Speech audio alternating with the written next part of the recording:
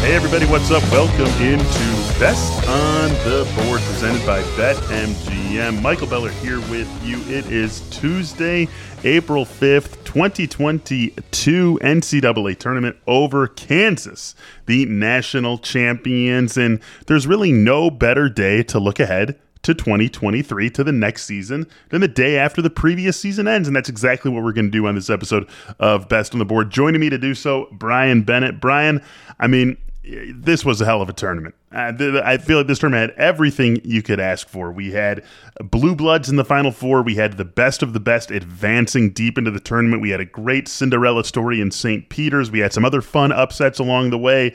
Just a great tournament from the start of the first four all the way through to last night. A great championship game. So a great Final Four game between Duke and Carolina. All the storylines there. This tournament for me checked every single box. Absolutely. The Coach K storyline, which was interesting and not too overbearing. Yeah. It was just a great tournament, even without a ton of buzzer beaters necessarily, but it was just a lot of great storylines. And I really think it was a fantastic season of college basketball, really from start to finish. And I tweeted last night, everybody keeps trying to write the obituary for college basketball, say it's going to die, or, the G League is going to take it over, or people are going to go straight to the pros. But this is one of the best seasons I can remember in a long time from start to finish. Just highly, highly entertaining. A lot of good teams. The transfer portal and the NIL stuff has just, I think, made it easier to build teams and build older teams. We didn't see a lot of freshmen last night in that game. And, I think the game's in a good spot, and it was a heck of a run. It really was, and I hope we're following it up with another great season next year. So let's get into it. Let's jump right in. Let's take a look at these 2023 odds already available to us on BetMGM. The favorite as of right now, this moment, the day after the tournament ends, Duke's at plus 800. Then you've got Kentucky at plus 1,000. That's also where Arkansas sits. Gonzaga, Kansas, they're both 12-1. Baylor, UNC, UCLA, 14-1, Villanova 16-1, Arizona, Houston, Michigan, all 20-1, and then we take some 25-1, 30-1, 40-1 steps as things go along. So we know that as we sit here right now, we're not exactly sure how some of these teams are going to look. We know some guys obviously are going pro. Obviously, we know the recruits coming in. We know there's going to be some changes to some of these teams before we are really thinking about the 22-23 season. But let's just start at the top, Brian. Duke, Kentucky, Arkansas, the three favorites as the betting markets would put it. How do you size up those three teams going into next season? Yeah, this is basically impossible to do anymore with the transfer portal because it's almost like free agency now in college basketball. And a team like Iowa State a year ago, no one would have seen them coming. That just completely remade their roster and made the Sweet 16. So just want to put that caveat out there that it's a completely insane idea to try to do this right now. But I think Duke is probably pretty much always a favorite going into the year, just because Vegas knows that they're probably the most popular team for people to bet on. And they're going to be incredibly loaded with talent. One of the best recruiting classes we've seen ever. And just so many McDonald's All-Americans and 5-stars coming in. But, going to lose pretty much the entire lineup that we saw of this Final Four team. Maybe Jeremy Roach comes back. Possibility maybe that Trevor Keels comes back, although I doubt it. So they're going to be completely replacing their lineup, and of course, brand new coach John Shire. We did just see a first-year coach in Hubert Davis almost win it all, but he had a little bit more veteran presence on that team, and I just, maybe they go in the transfer portal for a little bit of experience, but I just think this team's going to be too young with a brand new coach for me to put any money on, especially as a favorite. So. And the way Kentucky has trended here, I'd probably steer away from that as well, although they have a chance to be really good with a couple of additions. But I really like this Arkansas team. Eric Musselman's had them on the doorstep of the Final Four the last 2 years, 2 straight Elite 8 runs. They've got just a boatload of talent coming in. 3 McDonald's All-Americans. Nick Smith, I think, could be the best pro prospect in his class. And then Anthony Black, a 6'7" point guard who can do it all. Some of those guys from this year's team should come back. Maybe Jalen Williams as a big guy inside. And then, of course, Musselman always kills it in the transfer portal. So he's going to get a couple more studs out of there for some experience. And that's a team out of those three that I really like. Yeah, I would imagine insofar as a sportsbook takes championship bets this far in advance. I would imagine that Arkansas will be the most popular for the reasons that you suggested. Our own Seth Davis, of course, had his too early top 25 ready to go for this morning, for Tuesday morning. And the number one team for him is UCLA. Now, obviously, that assumes that the core of the team from the last couple of years is all back. Johnny Juzang, Jaime Jaquez, Tiger Campbell, assuming they are all back, all three of them will be seniors next year. That's looking like a very competitive team should that all come to fruition for them. Their championship odds as we sit here right now, 14-1, tied with North Carolina and Baylor. I mean, that would be a very fun and interesting team, assuming that everyone who can be back in Westwood is back there.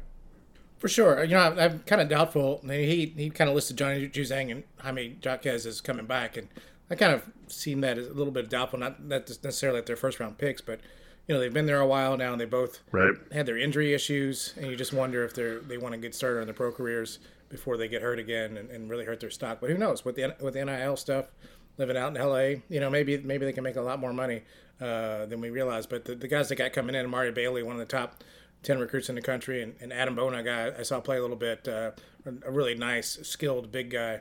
That's going to be a really good team. 14-1's pretty nice odds there. I think Carolina's really interesting. Who knows who comes back from there, but if they do get Caleb Love back, if Armando Bacot comes back and he's healthy, I had to kind of worry about his ankle after what he did to it last night, but that's a pretty good starting base with RJ Davis, and they'll probably be in the mix for some nice transfers if they decide to go that route. So a team that'll come in the year with a lot of confidence, that's for sure. Yeah, sort of like they're almost like the version of UCLA this year, right? A surprising tournament run, some guys, very good players made into stars via this tournament run who could, not all, but, potentially most of them return. Obviously, Brady Manick, Leaky Black, they will be gone, but Davis, Love, Bacot, all could be back next year. And so it sort of there are some echoes to the run that UCLA made in the 2021 tournament, and then the team it brought back for this season, certainly in North Carolina. I think we got to talk about Gonzaga, just because they've been a team that's been living at the top of the rankings for each of the last two seasons. And I don't know, Chet Holmgren's going to be gone. Andrew Nembhard's going to be gone. Obviously, there's maybe more uncertainty, in Spokane entering a season than there has been in a couple of years. Now they're still going to be viewed pretty comfortably as a top 10 team going into next year, but it's not necessarily the carryover that we've seen from the last few seasons. 7 months out from the start of the season, how are you looking at Gonzaga to start off the offseason? No, I think that's an excellent point, that this will probably be the lowest ranked Gonzaga team heading into the season in maybe 5 years. And it's because there's a lot of uncertainty. I mean, maybe Timmy comes back. I mean, that would obviously be a huge anchor, for that team. But, you mentioned the point guard situation. They don't really have one right now unless you think Nolan Hickman is ready to take over for Nembhard. They really haven't gotten a lot done on the recruiting trail. Very strangely, a team that's brought in a lot of talent here in the last couple of years really just doesn't have anybody coming in. Now, they've had some guys sitting on the bench waiting their turn. And in Gonzaga, they always seem to have these guys ready to go that you've never heard of, who've been just kind of gestating in the system. And I know they have some big guys like Caden Perry, Ben Gregg, but I think for them the perimeter is a really big deal. And I'm assuming they're going to land somebody out of the transfer portal. That seems to be the way to go. There's not really anyone left on the recruiting front, but without any kind of answers at the point guard situation, and even at shooting guard a little bit, you kind of wonder. They're going to be a really good team for sure, but maybe it might be ironic if they would win it this year with all the chances they've had and all the talent they've had to kind of come in under the radar and do it. But I don't think this is the year I'd be putting money on it. Yeah, this is the year that they finally break through after coming up short just a couple of times over these last few seasons. Let me ask you also about Arizona, a team that entered this year's tournament as the number 2 overall seed. A lot of youth on this team. Benedict Mathurin, we know he's going to be gone. Christian Koloko could be gone too as well, but no matter what it ends up being, they're going to return a pretty good core. Even if Koloko joins Mathurin and heads off to the NBA, they're going to have a pretty good core coming back. Tommy Lloyd impressed in that first season. What are you looking at with Arizona going into this next upcoming campaign? Yeah, I mean, they're basically the Gonzaga of the Pac-12 now. They're going to be good every year. They're going to run that same system. They're going to be huge. I mean, they're even without Koloko, if he doesn't come back, they've got a ton of guys, 6'10", 6'11", 7 foot, to really just drop in there and mix and match. And it's going to be really hard for people to deal with them with that size and the way they run the floor. Again, it's going to be probably a situation at the perimeter. You assume Kirk Reese is going to come back. Dalen Terry could make some steps forward. I really like the way he was playing at the end of the year. So they got a lot of talent here. They're probably going to have to, again, another team that's probably going to pick up a piece or two in the transfer portal or, in this case, international market, especially with Tommy Lloyd and his success there. So who knows what he's got cooking over there in some maybe Eastern European country, some gym that we've never heard of who comes over and dominates. So it's going to be I think it's going to be a really, really good team again. My only really question is, and maybe this is something I'd like to see us explore a little bit in the offseason. The Arizona and Gonzaga systems have kind of gotten bogged down in the tournament when they've had to play a really tough physical team. We saw that with Arizona against Houston and against TCU, and of course Gonzaga the last couple of years. So, do they have to make a couple tweaks to their system to kind of get to that next step and win it? Maybe I'm overrating that because it's a crazy single elimination tournament where a lot of things can happen. But we've certainly seen that these Gonzaga type teams lose to a certain type of opponent, it seems like. All right, Brian, one more question I got for you before we wrap up this episode and call it a 2021-22 college basketball season. We've been obviously focused on the top of these betting charts, and as you said, it is all very, very uncertain right now. But just dig a little bit deeper. Look to the teams that are, let's draw a line at 30-1 and below. So just a smattering of those teams: Purdue, USC, Auburn, Michigan State, Texas, Illinois. Any of those teams that you think, maybe we're going to see this team not quite sitting so low once this next season does indeed roll around? Yeah, I've got a few of them. I'm going to cheat a little bit in the first one because they're 20-1. But Houston, that's okay. I like Houston as at plus 2,000. A team that look how far they went despite all those injuries. Yeah, they're going to lose some guys. They're two big guys, but they're bringing back a nice core. They got some good recruits coming in. Jarace Walker, if you haven't seen him, he is. You don't usually like to rely on freshmen, especially in Kelvin Sampson's system, but this guy is built like a man. He will fit right in there. And if they get to pick up a transfer or two, I can't count them out. They've been knocking on the door as well here the last couple of years. And plus 2,000, I think it's pretty good value. But, if you want to go deep, you mentioned Michigan State. That's a team. A lot of things are going to have to go right for them. But they were playing pretty well, toward the very end of the season there.